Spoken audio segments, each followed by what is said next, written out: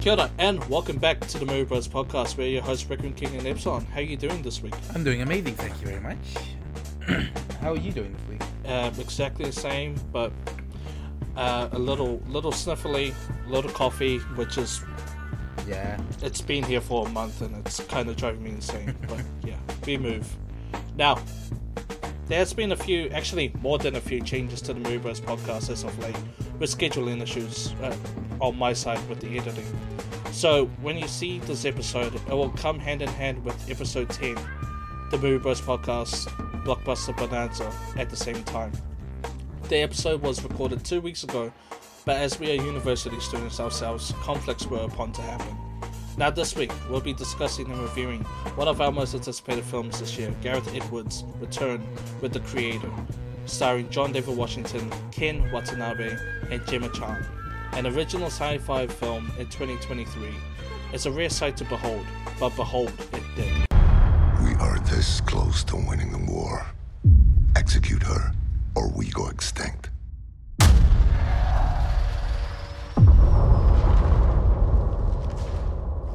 They're coming to get me.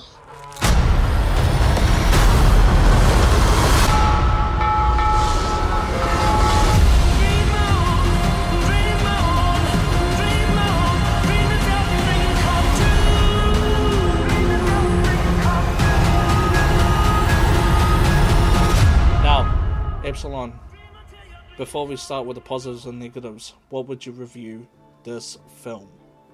How did you feel about it, actually? Well, visually it was a spectacular film that I enjoyed watching, as well as like the sound effects and visual effects were just clearly greatly made and greatly used to impact such a emotional array of emotions within this film. However, there were plot points that I felt were kind of and like certain parts of the film were just not what I was expecting it to be. Yeah, I'm kind of with you on that. We'll get to the negatives, especially when it comes to the plot points. We'll talk about this could have been a longer film than what initially was released. If Gareth Edwards wants to release it, I hate director's cuts, but a director's cut of these plot points coming together and actually bringing a full conclusive film that we both will love, then hopefully that happens. But I'm with you. Like a Zack Snyder cut. Hopefully not like the Zack Snyder cut that's 4 hours long. But yeah, we'll start with the positives. The visuals. The budget was $85 million, and I've always advocated for a smaller budget for these big films, so that the directors, the screenwriters can go a little bit more crazy and be more creative around the smaller budget. Because if you watch this, we watched it in IMAX yesterday, which was a Saturday, on the biggest screen, it looks like it cost probably $300 million around Pirates of the Caribbean money, but on $85 million, visuals are beautiful, and I wouldn't be surprised if it takes the Oscar this year. Epsilon, you spoke of visuals, they were stunning. What are your opinions on that? I have to agree, they had such great effects. And to watch the film the way it came out, personally made me go, this is really good. Yeah. And yeah, it was such an enjoyable film. Definitely. Sadly, I'll go to a little bit of a negative just thinking about it. I feel like this film goes into the subgenre of style over substance, because this film's visually striking, but the substance itself is a little bit lacking, and we'll get to that in the negatives. But visually, on this budget, it's amazing, and there's the main consensus around this film is that on a small budget, and it looks like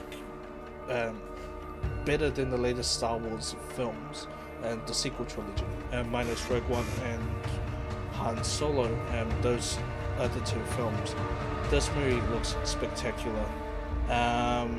Storytelling, we'll get to the negative parts when it comes to plot holes, plot points, but the way it's structured in this film, and it takes a lot of inspirations. And Epsilon, Did you see many inspirations from other sci-fi films that were put into this movie itself? Yeah, I believe Star Wars was one. After Star Wars, I saw many different, like smaller, I would say, like very small references, very subtle. All the references in The Creator were very subtle, in my opinion. I think there was also like a Cyberpunk 77 reference, in my opinion. Yeah, I was like, oh, I think I know this. Yeah. I think you leant over at the very beginning of the movie and said this kind of felt like Fallout. Yeah. And now my brain turned on to going, maybe the Fallout series could kind of like be like this, but the rest of the movie's not much like Fallout.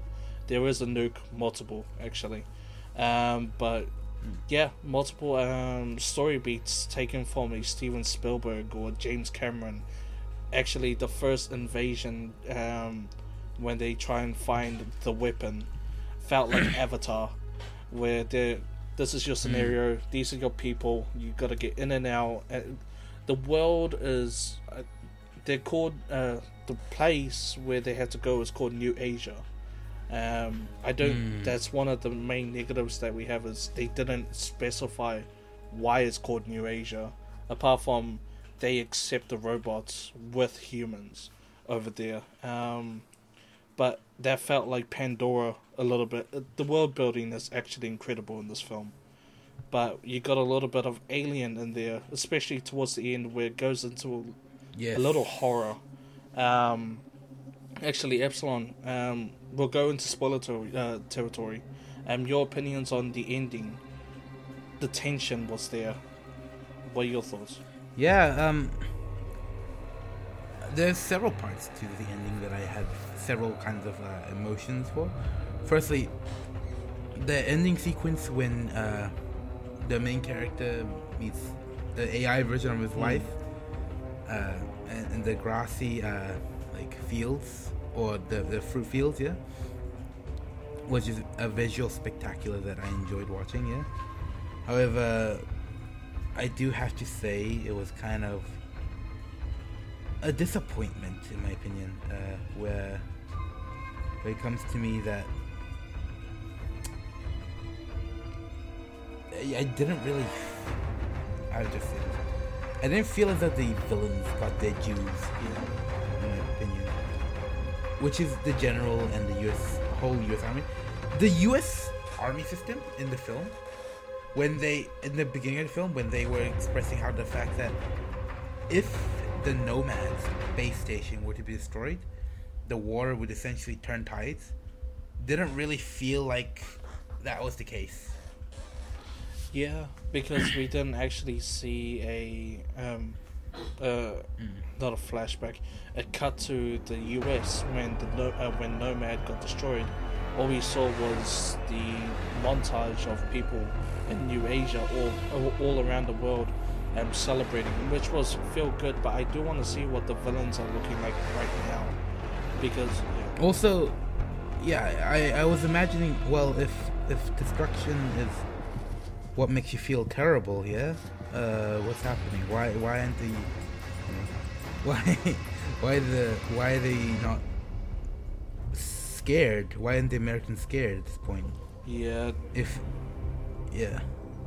They never touched upon that, and I find it funny that it's only America and not the UK, not us, New Zealand or Australia or even Canada. It's just America being America. But yes, the ending, all I have to say is it felt like Alien meets 2001: A Space Odyssey, and it was grand and epic, and the music was rousing and everything, but I agree with you, it was somewhat of a disappointment, but that was on top of the fact that I wanted to see what the general's face was, or the people inside the Nomad and report room were like. We just got cut to didn't they get evacuated, I believe? Yes, the people on Nomad were evacuated. What I meant was the people down on Earth in LA. I want to see their reaction. Yeah, in America, yeah. Yeah, we never. But there was no reaction from one of the sides, which was the main, part of the war.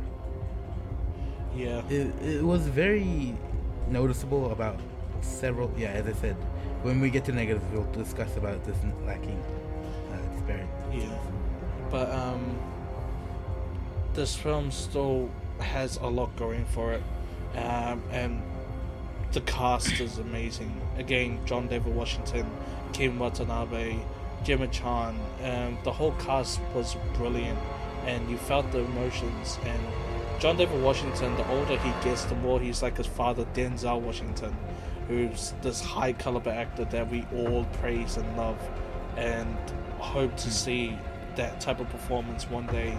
And his son is soon becoming like that, from his roles in Black Klansman to Tenet, and now this. Epsilon, what are your thoughts on the cast? I think they did a good job. Yeah, they did a wonderful job. All the actions, all the sequences, spectacular. No complaints from me from that side. Yeah, the emotion. I didn't actually look at the full cast list, but the kid that played the weapon, great job at being stoic and being AI, really, robot. And again, we're going into spoilers. It turns out that, I think the main character's name is James, regular name. That could easily be his child, but it wasn't his child. But somewhat, it's a little all over the place. That's when we get to the negatives with the plot holes, with the whole mother thing. But overall, the cast was amazing. I wish we got a little bit more of Ken Watanabe, but him in anything really, especially with Gareth Edwards, from Godzilla to this is great. The score in this movie from the legendary Hans Zimmer, Epsilon, it was there for certain parts and it was incredible, but what are your thoughts on it? Music wise, it was pretty good. I would say, I wouldn't disagree that. I would say there's no lacking portions in the area of where the music came from. The soundtrack and all those parts worked in tandem to give us such a great effect.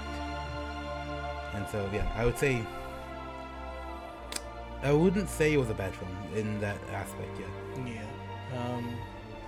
I think I read somewhere that Gareth Edwards was wanting an AI to create, to keep with the theme of the film, to create a Hans Zimmer type music, and he went, "No, I'll just get the actual man himself." And and listening to the soundtrack, which I was a little worried. It's only 49 minutes long in length, but it's still beautiful. It's still a Hans Zimmer track list. And I think it complemented the film really well, without being too much like Blade Runner 2049, where he helped Benjamin Wasfish create the soundtrack for that, and it was a little under par when it came to that film. But to this, Hans Zimmer scoring it is incredible, and that for some reason it felt last minute, but Gareth Edwards, from Monster to Godzilla to Rogue One, the use of scope in his films have been massive. Epsilon, the scope in this film is incredible. What are your thoughts?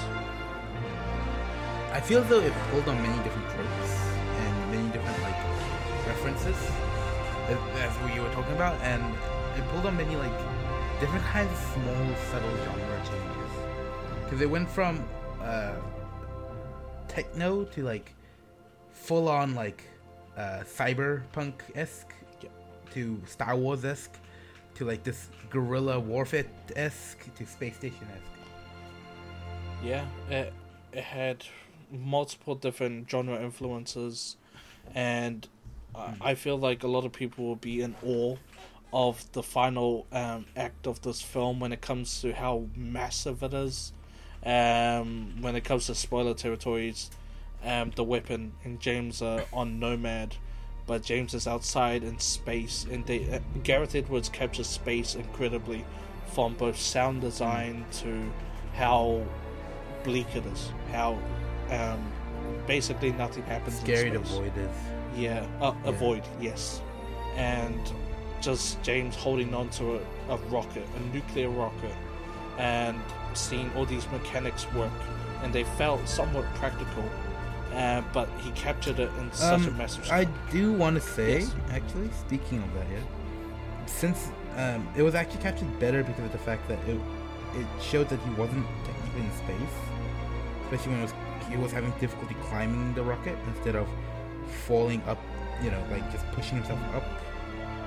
Because he was in high altitude, but he was not in space. He was still in orbit.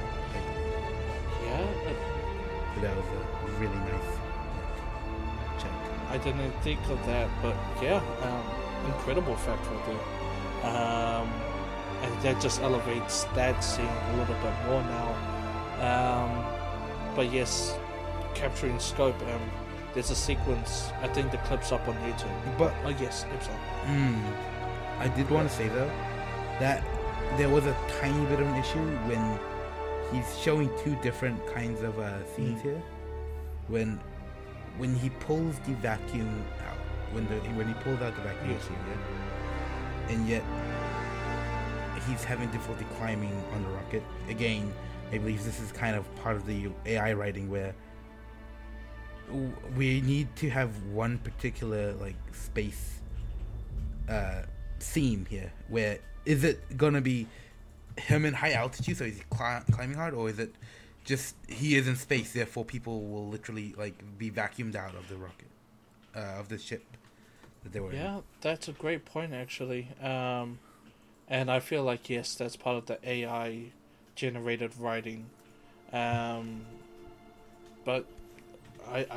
we'll see whether Gareth Edwards gets asked that in a Q&A or something, because I feel like that would be fascinating to hear his point of view on that. But I think he would agree with you. That's kind of what the AI wrote along with him. So the whole space, not frequencies, but the velocity of space pressure, I think, changes within the scene itself. But speaking of, there was a clip that was shown on YouTube days before the movie came out of a village getting attacked with these tanks, and these tanks feel monstrous. It was a sequence that we talked about after the movie that didn't really be that should have been a little shorter, but still in scope and in this broad science fiction world, it was incredible. The technology seemed very advanced to the point where it felt futuristic, and it felt great to watch these tanks do their work, even though like they were harming people. And I do want to say, yeah, I did enjoy it visually. Yeah, they were definitely great visuals. I do have several parts that I want to say were a little too long, to the point where I feel though the time spent with showing those particular scenes here could have been better used in more emotional scenes, to be honest. More scenes that connected us to the characters. Most definitely. The scene played out really well, but I felt like it could have been cut down to further the emotional weight that was coming up. And we'll talk about how this movie should have been longer for this certain sequence to be justified to be a little 5-10 minutes longer than it should have been. But still, when it comes to scope, it is amazing. And again, see it on the biggest screen possible. That's what most reviewers are saying, and that's what we're saying here. Now, Gareth Edwards was meant to finish directing Rogue One until he got stepped down. Actually, we don't know the full story about it. I didn't read upon it. But Tony Gilroy, who now has done Andor, and he finished Rogue One for Gareth Edwards. This feels like a proper Star Wars film. and I think Epsilon mentioned it prior. But yeah, this is Star Wars, but in a completely modern universe. Epsilon, what are your thoughts on what we could have gotten with Rogue One through the creator? Through the creator, I feel as though it was more like in tune with us, more relating to the characters, unlike Rogue One, where it felt as though we were just zooming past a lot of the character development. But as well as like all these action sequences, have really been expressive within this film. As I said, visually, even with the small budget, it looks so great. Yeah, it captured a warfare. I think you said guerrilla warfare prior. Yeah. And again, yes. Yeah. It felt as though America in the scene was used as, for example, the Empire. Yeah. Well, New Asia somehow felt like the rebels. Yeah, very much. Which had quite a bit of confusion in my mind. Again, when we touch up on the negatives. But yes, a great comparison with Nomad being like the Death Star and literally nuking places. To be honest, I felt as though Nomad was just a glorified giant scanner than anything. In my opinion, I would have liked it better if instead of just being a scanner, it was a huge laser. True. It was a huge pulse laser that evaporated anything. I feel as though that would have made it a lot cooler. Yeah, that would have been more futuristic. I think the movie takes place in 2065, I think. Exactly. And that like the futuristic-esque look of a giant laser, as I said, like the Death Star, which was also a giant laser. Yes. Would have been a better showing of greater power, in my opinion. Edwards, if he stayed with Rogue One, well, Rogue One at the end of the day became, and I agree with you with the character development, we had too many characters at play. Now with Andor, we get to discover Cassian Andor and the rise of the rebellion and becoming one of the greatest Disney Plus shows to ever be produced. From Tony Gilroy, but what Gareth Edwards did with Rogue One was give these characters that are somewhat of a Suicide Squad, which was funny that it came out in 2016 with DC Suicide Squad, but it felt like a war movie, and it captured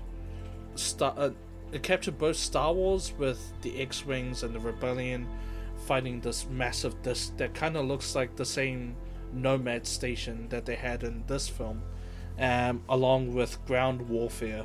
And I feel like Gareth Edwards finally got that full vision, and it was put on full display in this movie, and I feel like that's where most of the love came from.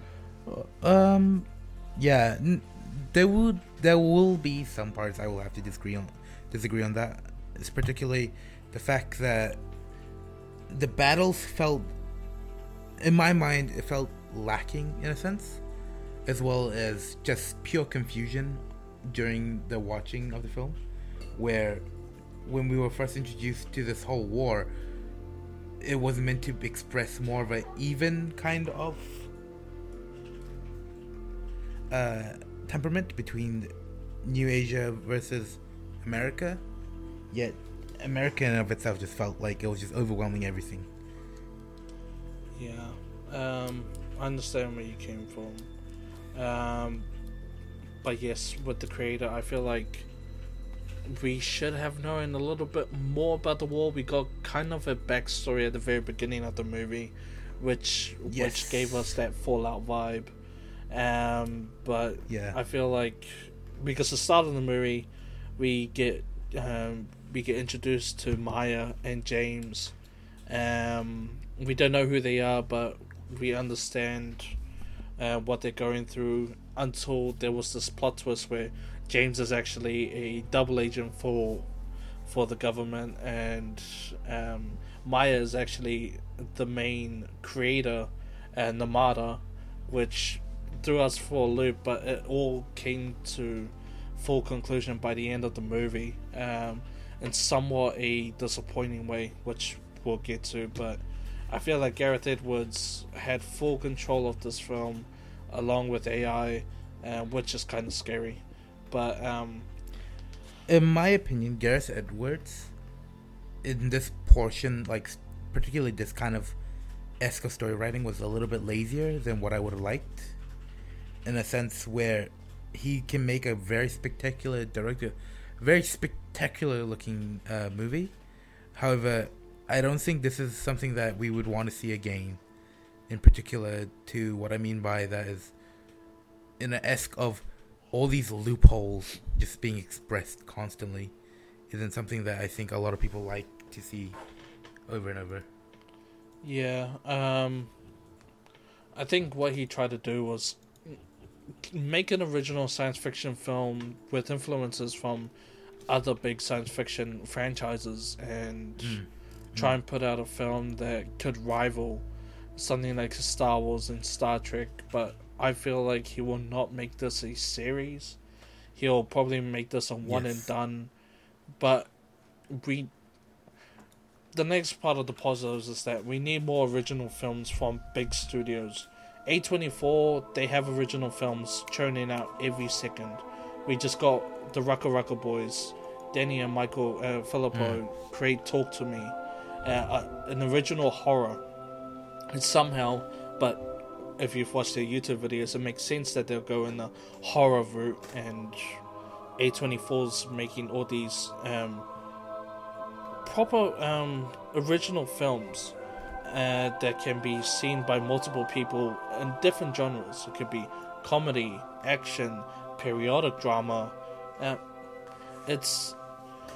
We need someone like Disney, someone like Warner Brothers to make an original film like this, not based on something, but just get someone to come in, write, direct, and film an original story that they have created that would work for a certain audience or all audiences. But yeah, it's rare to see nowadays. Epsilon, on this topic of more original films from big studios, do you have a couple of genres that you could see become original films along with science fiction? Just up to chance. What are your opinions?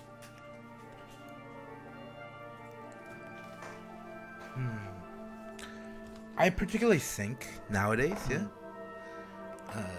the genre of heroes is done, as I said, and currently I think we're moving towards the video game genre at the moment, So I think right now we should just continue that path where instead of superheroes and all these like dramatics, we should try to use what we have in the video game genre and try to work with those, because clearly they're working. We've seen it work several times, especially with Mario Bros. Being one of the biggest achievements of that. And like Sonic, these two have just shown that video game films do work. Yeah, I can see the video game genre become bigger and bigger every year, every day basically, with many shows. Again, The Last of Us came out earlier this year. We had Super Mario Bros. Last year we had Uncharted, which so-so film. It was quite. We had Sonic 2 last year as well, with Sonic 1 in 2020. It's been a great year for a great couple of years for video game genres, and we're about to get a God of War series from Amazon, a Fallout series from Amazon. We just got Twisted Metal, which apparently is really good. Why did I say apparently? I've watched the whole series. It's incredible. Yeah, the video game genre is going to take over, but for the cynic in me, I kind of want to see some of these directors make something original that's part of a big studio. Not a Star Wars, not a Marvel or a video game film, just something at a massive scale like The Creator, on a small budget. What about actually, speaking of what do you think about the genre of Of, you know how currently at the moment, yeah, there was a very big genre shift in anime, specifically like there was that isekai Yes. genre for a bit, yeah. What if we did more?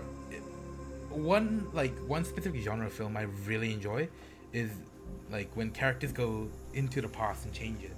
History changing films, yeah, and time changing films, as well as like just in general world changing. I think that's a great area to look at for these kinds of like new kinds of films you want to direct, because it means that even if history happened for a specific point, that it can be changed, and that gives it more of an original aspect to that idea. Yeah, that could be a genre. Wait, when you mean change history, you mean like Men in Black 3? Change history? Or like a whole genre like, of its own thing? Have you seen the there was a film not recently, but quite a while ago, which came out where they were expressing like, do you know the film Hey Jude? Yes. Yeah, the Beatles. Yeah, what if they didn't exist in the past? Oh, you mean Yesterday? Sorry. Yeah, Yesterday. Sorry, yeah. Yeah. Yeah, that could be a cool genre, but I feel like, no offense, it will get a little predictable to many audiences unless they kind of change how things work, like a what if scenario, like Marvel Studios what if. But for it's like, what if World War II didn't happen, or like any world war, or something like that, or what if World War III happened? I don't know. Is that what you were kind of thinking of as a genre? No, more like if these characters, yeah, like were to be coming into this kind of time period, yeah, from the future, for example, from our current modern time period, yeah, what would happen? What advances would we be able to give? You know? Oh yeah, I understand. Yeah. So it's like us now going back to a kid going, invest in exactly. Google, invest in Google, invest in Nike. It's like it's time travel. Time travel films should be giving the chance. I mean, I feel as though they're lacking in that aspect where they haven't been given a shot to really shine. If you say this, you could tell a little studio called Universal to make another Back to the Future, but don't make another Back to the Future. Maybe not Back to the Future. Yeah, maybe not. I don't know. Yeah, it could work. Time travel as a genre, like modern, like let's say cyberpunk, but in Western times. That'd be kind of cool. Exactly. It's like they all got cybernetics and cyberware all over them. They go back into the past, have no clue what to do. Like let's say Bill and Ted, but kind of. Yeah. I see the vision now. I see the vision. Yeah, exactly. But yes. Now to the negatives. To me, I edit all the time. It keeps me preoccupied when I'm feeling down, or uni's piece of shit, which is every day. But the editing is jarring in this movie and certain montage pieces. I think many people will see it. I know we definitely saw it. And Epsilon, what did you think of the editing? We'll get to the pacing, but the editing was a little all over the place. Yeah, I would have to say I completely agree with that. Yeah, like it confused me in certain sections, while others it just like I didn't understand why they would decide this would happen suddenly here. While at other points, it was very confusing overall. I would have to say. Yeah, it was. There were many inconsistencies within this movie. Yeah. Like, okay. One particular one that I had a big, sort of moment with, was specifically, I guess, when he was I would say, when he as a character, went to New Asia, and then all these people, like, they had so much like technology, like, you know, like, why did this suddenly change, you know? Why did they somehow just become a rebel group? What is happening, you know, that sort of ask.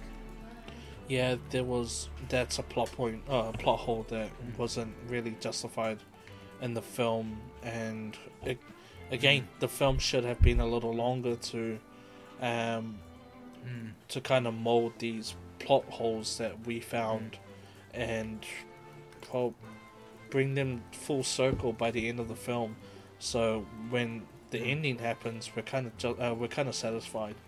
But with the way it's edited in certain montages within the movie, where it's not really stock footage, but it jumps to something that doesn't make sense, like a monkey, but they're talking about they weren't talking about life or animals or anything.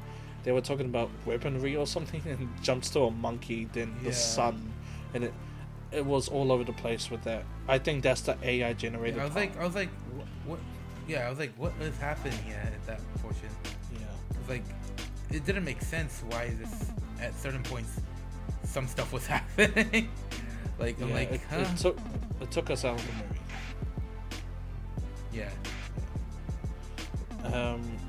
Another negative we have mentioned it multiple times here. The pacing was a little all over the place. By the end of the film, I think the pacing got a little better, but it felt too slow in most parts and then too fast in most parts, and I think that's what happens when you have an inconsistent script. Epsilon, I think you had the same problems as I do with the pacing. What are your thoughts? Yeah, it was all over the place.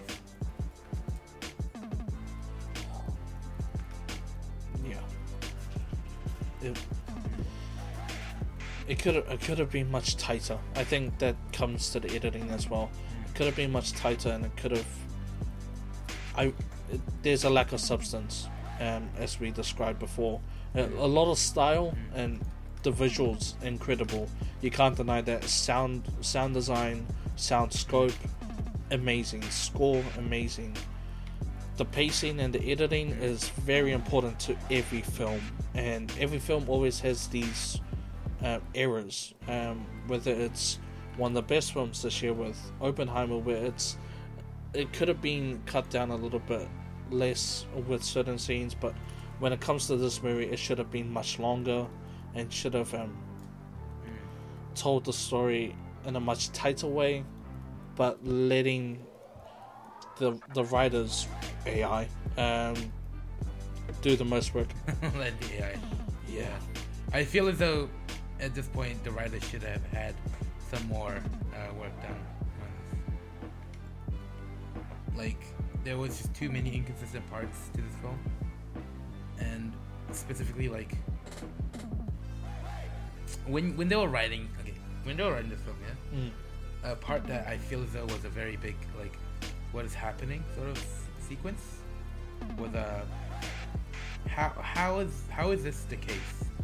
Why is this specifically, like, you know, happening in this situation? Yeah. They never justify it really. It's just put there, and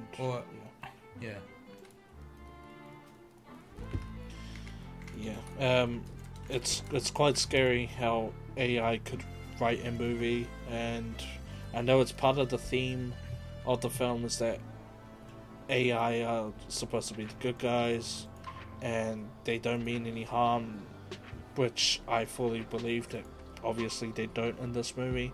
They just want to live among the humans, but AI in general is a little scary subject to touch upon, especially when we just had the strikes where they strike against using AI to write movies and TV shows, and having this movie which felt very AI written, it's kind of scary and something that we're not gonna like at all. Speaking of AI, Epsilon, what are your thoughts on the use of AI writing movies, with this being an example? Is it a good thing or is it a bad thing? I think AI still has a ways to go before it's ever considered to be used, in my opinion. Like, it goes to show here, and like I've always been an advocate saying, give new technology a chance, but it's clearly showing, they still need some more time. Yeah, it needs to be left in the oven a little longer to get cooked. But overall, with this movie and then AI being used for the Secret Invasion opening, which to me I defended at the beginning because I'm like, it makes sense, who do you trust and everything, but then it got a little tedious where I'm like, actual artists could have done this, so AI taking jobs is a little scary, but it's the future, and we should have known this from movies or past. Skynet is coming soon. The final negative we have here, unless you have a little bit more, is it could have been much longer, give or take 20 minutes. Epsilon, do you agree? Actually, speaking of that, I feel as though more like if they were going to emphasize the war part, they should have leveled the playing field a little bit more than what was shown in the film. Yes. Because honestly, it felt like a one-sided match. The whole fight, it didn't really feel like there was a proper war. It just felt like it was just one side invading the other with no repercussion. And it's like, well, what's the point of this whole film, Why are they suddenly, so powerful? Like, why is America so powerful? In the sense where, like, what are you trying to express here? Like, how is this the case? That was very jarring when it came to the war that you could watch a clip of on YouTube with the tanks, is that it felt very one-sided. Obviously they have tanks versus people and robots, but still, I agree with you. I wish there was more on the ground combat from the US side, which we kind of saw, but they already rolled people over with tanks, which was kind of diminishes the purpose of ground combat. But no. It diminishes the purpose of Nomad in general. Like, why is Nomad existent when they have this overwhelming power? What do they mean by, it would change the tide of the war if, Yeah, I fully didn't understand that, and when it happened in the film with the weapon and the little girl, Alfie, that's her name, stopping Nomad for a bit, it was a little underwhelming. It was like she's hyped up to be this power weapon to destroy all of Nomad, but what she did was stall it for a couple of minutes, and that was very disappointing. But hey, she's only a little girl. They could make books or another movie about her, which I wouldn't mind seeing. But again, AI, please don't write it. To be honest, maybe this might have been better as like a series, like a Netflix series. Maybe honestly, this didn't really feel like it was required for a movie. I feel as though it doesn't have enough time to fully divulge on all these characters, but at the same time it doesn't feel like we're able to express all these characters in a way that we're able to, I guess, fully realize what they are. Yes, it's hard to express, I guess, but yeah, this could have easily been like HBO's Game of Thrones, but in science fiction, easily, if they wanted to, because this has the grand scale of a Game of Thrones in a science fiction world, kind of like Blade Runner if it were a series. But I think that's the one thing that's diminishing this movie, is that it could have been expressed much better in a series, but I think we're just so used to watching series at home and feeling for these characters because you've been with them since episode 1 and you're about to watch episode 10. But yes, I feel like that could have been the better option here, for Gareth Edwards to fully put out his creative ideas of the creator. It was, to a certain degree. to be honest though, I don't know if you can say this was fully Gareth Edwards, like whole idea, I guess, in a sense, because this was, as you said, was written by AI. Yeah, Like partially was written by AI, so I feel as though that kind of like doesn't really express the human like mindset, I guess. I think he's been working on this project since he left Rogue One, so 2017 I think.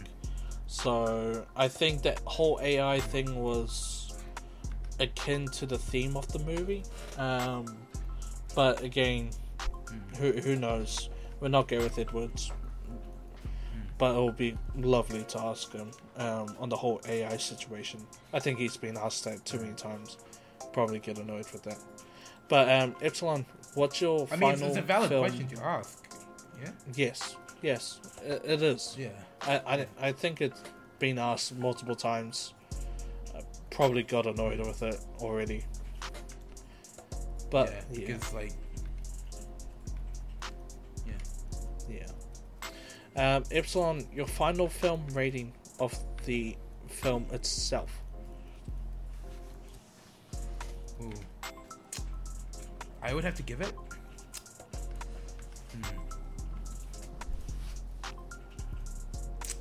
A 7, around a 7, I guess. Visually, it's an amazing film, yeah, and it doesn't like lack in any like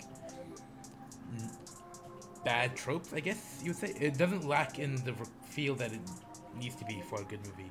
However, if you truly wanted to push it any further, story-wise, it really needed some more working done. Yeah. Like, and the editing itself, some parts I would like to remove more so than others, as well as tweak how the war's being really shown. Because honestly, it didn't really feel like an even stalemate. It felt more like America was just a game, destroying everything, and they had no like downsides to like pushing this huge like space station across the globe with no repercussions whatsoever. Yeah. Again, America, fuck yeah. I felt as though that this was kind of like more so showing, hey, America's such a great country that, like, at that point, it felt a little weak. Yeah. Personally, I would give this I changed it from a 9 to an 8 the more we talked about it. Yeah, you see it though. You see what I mean though, right? It's the fact that the editing pulled me out of the movie. So immersed on the edge of my seat most of the movie, but the editing took me out, and I'm here like, oh, okay, this is a little It's like, why is this happening?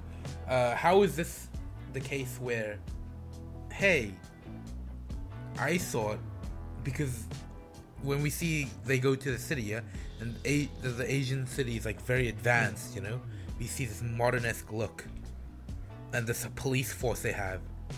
Then the police force just disappears midway. It's like, huh? Yeah. Hello? I think that's the cyberpunk reference there. With the police force just disappearing out of nowhere. It's like, huh. But yeah, I feel like an 8. I need to go watch it again to fully justify it, whether it goes up or down. I think maybe I think, to be honest, the more you watch it, the film, you're gonna hate it more, in my opinion. Hey, it's all opinion, man. No, let me explain to you what I mean by that. In a sense where you will start to see the glaring issues. Issues, more so the deeper you look into it, I feel. Because, like, at times, even, like, when I've seen it really hard to like ignore. It's like, come on, I see this already. Come on, please fix it. Yeah, especially what we were talking about, like it should have been longer. This thing should have been shorter. Yeah, but or where's this huge like army that can like fight against the U.S. to make it so it's like a stalemate? Yeah. Like, what happened to that? Because if this movie did hit all cylinders, this could easily, if Gareth Edwards wants to make a trilogy, be Lord of the Rings, but it's far from that so far. But yeah, I just want to give every film a not positive rating there. Give every film a chance. But yeah, I think watching it again, it'll probably go down or maybe go up. It's hard to say. Yeah, no, I understand. It is very refreshing to see an epic of this scale be original, but pull from many science fiction classics as inspirations. Hoping this film does well, so people do not keep complaining about there are no original films anymore nonsense. So go support this film exclusively in cinemas everywhere, and in premium formats such as IMAX. Now This Week on Television has been revamped and is in development to start the next episode, as we'll be giving a review for many shows that we have been watching. Along with August, October is somewhat of a slow season until the end of the month, with films such as Scorsese's Killer of the Flower Moon and David Fincher's The Killer, also sprinkled with other films here and there. But going forward, you'll be getting your regularly scheduled MovieBro's episode, but we'll focus on the television portion. But our main focus this month is the Gaming Bros podcast, as we have yet to discuss Starfield, Mortal Kombat 1, Baldur's Gate 3, Spider-Man 2, Final Fantasy VII Rebirth news, and the greatest comeback in gaming history with Cyberpunk 2.0 patch, along with the Phantom Liberty DLC review. With Assassin's Creed Mirage releasing this week, it is fitting that our next episode will be the Gaming Bros podcast episode 2. Now Epsilon, do you have any requests for what television series we should cover? It can be completed for a season or series, and we can ramble on about it for the coming weeks. Yeah, more so, I would like to get to see more animated shows like The New Boys, Continuum, is it? Sorry. Gen V with Gen V. Yes, Gen V. Yes, we'll get to that. Yeah. We'll also do Fiona and Cake. I think it's just finished its 10th episode. Yeah. Which is its final episode. Yes. Is it for season 1 and are there more seasons or just this season? Not that I know of. I think this is the final season. Okay. I think this is we'll discuss that as well. Yeah. Along with Star Trek Lower Decks, I think every Thursday a new episode, right?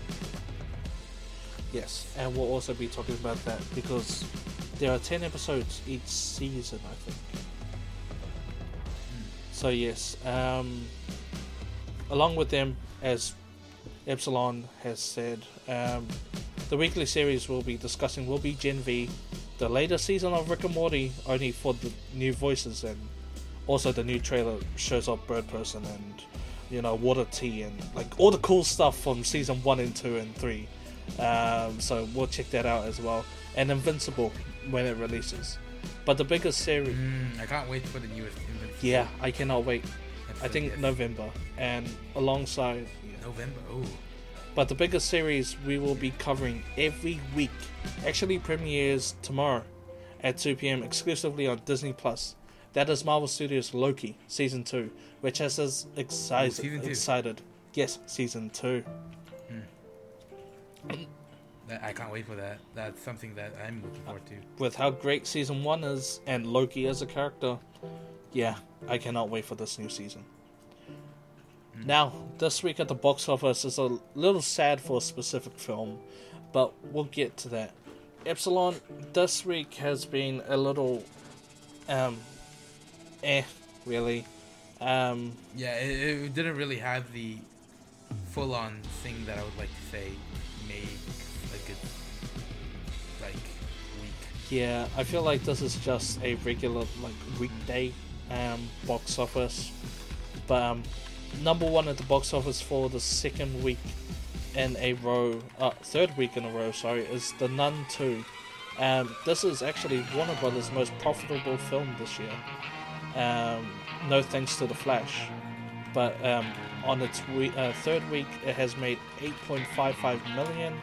In New Zealand, it's currently grossed $567,822,000 and a total of $217.11 million in 3 weeks. Epsilon, what are your thoughts on that? Actually, have you seen the movie? I have not. I have been planning to. However, I haven't really found time to go watch such a film. Yeah, I think these numbers were to be expected, but I didn't expect this to be number one this week. Especially with the second movie on here, which is the most disappointing opening this year.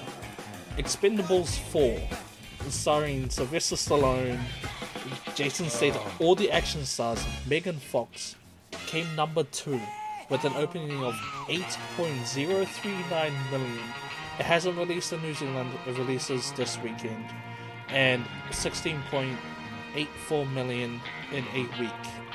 Epsilon, this is very disappointing. What are your thoughts? Yeah, no. It hurts to say that all these films aren't doing as well as I wanted it to. Expendables, I wish did more, especially in the first movie. But I don't think they're gonna make another Expendables. Bad. Apparently it's being called the worst movie this year, but we have to see it for ourselves. Really? Yeah. The worst movie this year? Yes. Okay. But seeing these numbers, these action stars are not drawing the same audience as they did back in the 80s, 90s, and times have changed. Yeah, kids nowadays are like, who's Sylvester Stallone? I'm here wanting to punch them in the face. But I feel that these action stars are not at their prime anymore, and I think it's due to Expendables 3 being PG-13 and this one being R-rated. The R rating was needed for the previous film, but apparently this film, it's just CGI blood everywhere and it looks so fake. So it could have pulled off a PG-13, but the fact that this movie is very disappointing, I'm not sadly surprised. And number 3 this weekend, A Haunting in Venice. Is The Haunting in Venice one of the same as Murder on the Orient Express? I guess one. Yeah. Was that from the same? Yes, it's the third film. Death on the Nile came out in 2020, part of the same series. Directed by Kenneth Branagh, who plays the main detective, who I will not pronounce because I would have a tongue twister. But but its opening weekend was 14.3 million. Its second weekend, 6.3 million. So not that much of a drop. In New Zealand, it's made $296.4 thousand and $74.95 million worldwide in 2 weeks. Epsilon, is this a surprise, or did you think it would meet these expectations? I thought it would make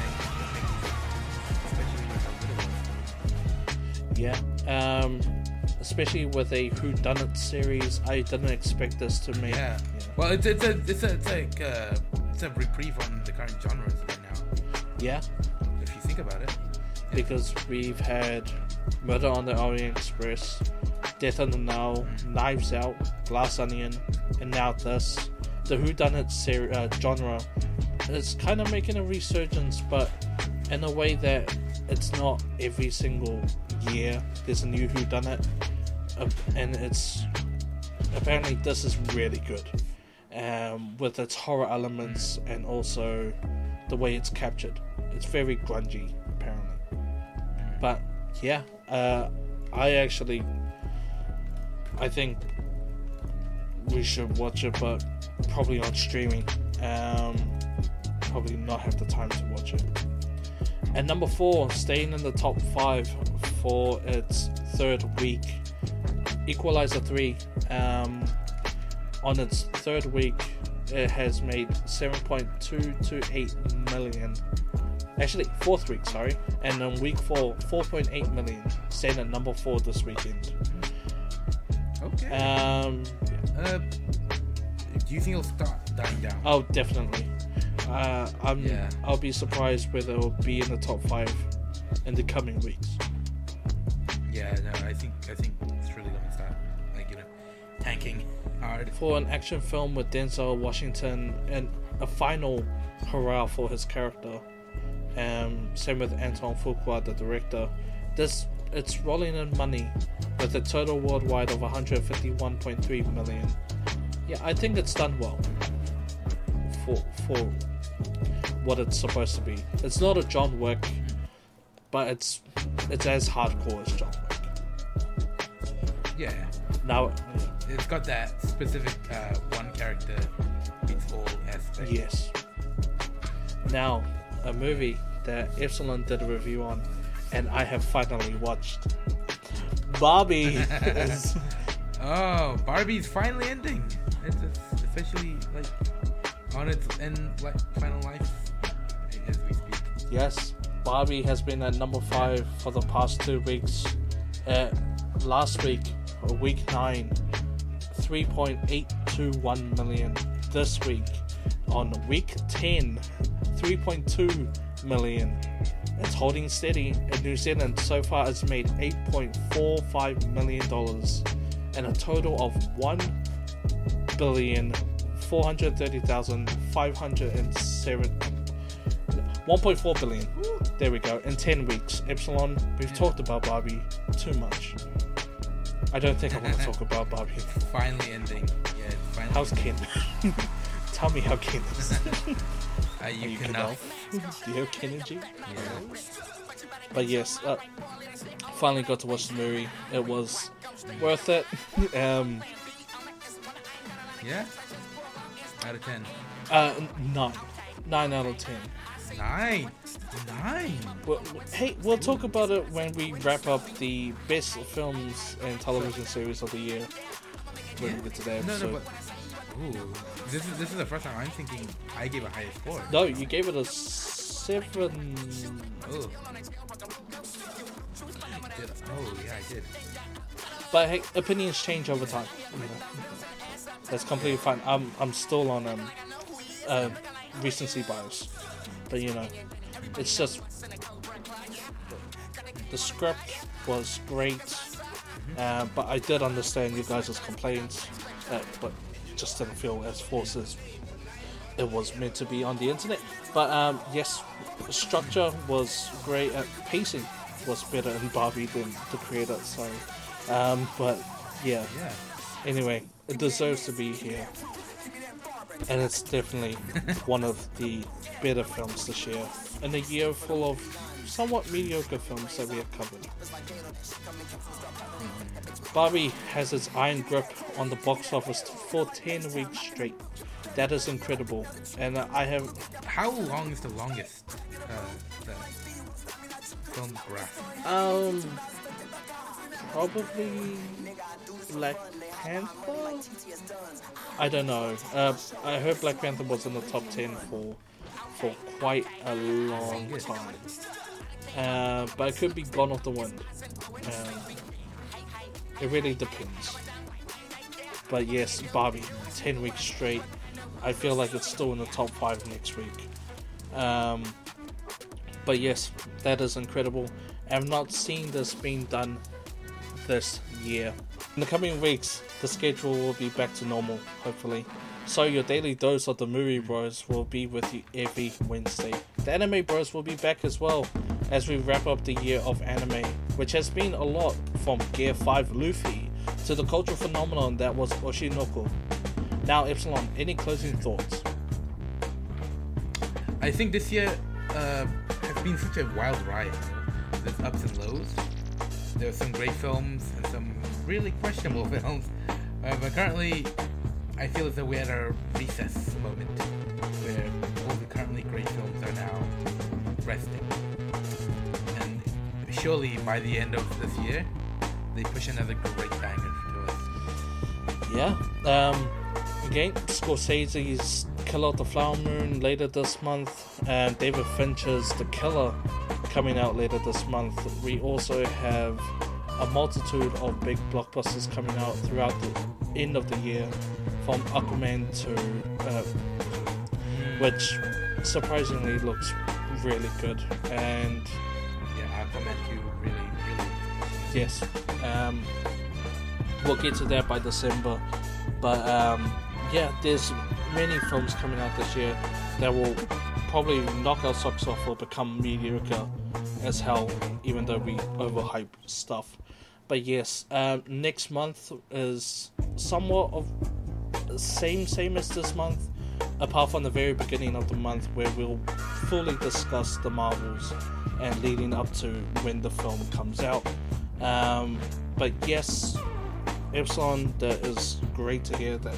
Yes, the films are kind of in the back burner now.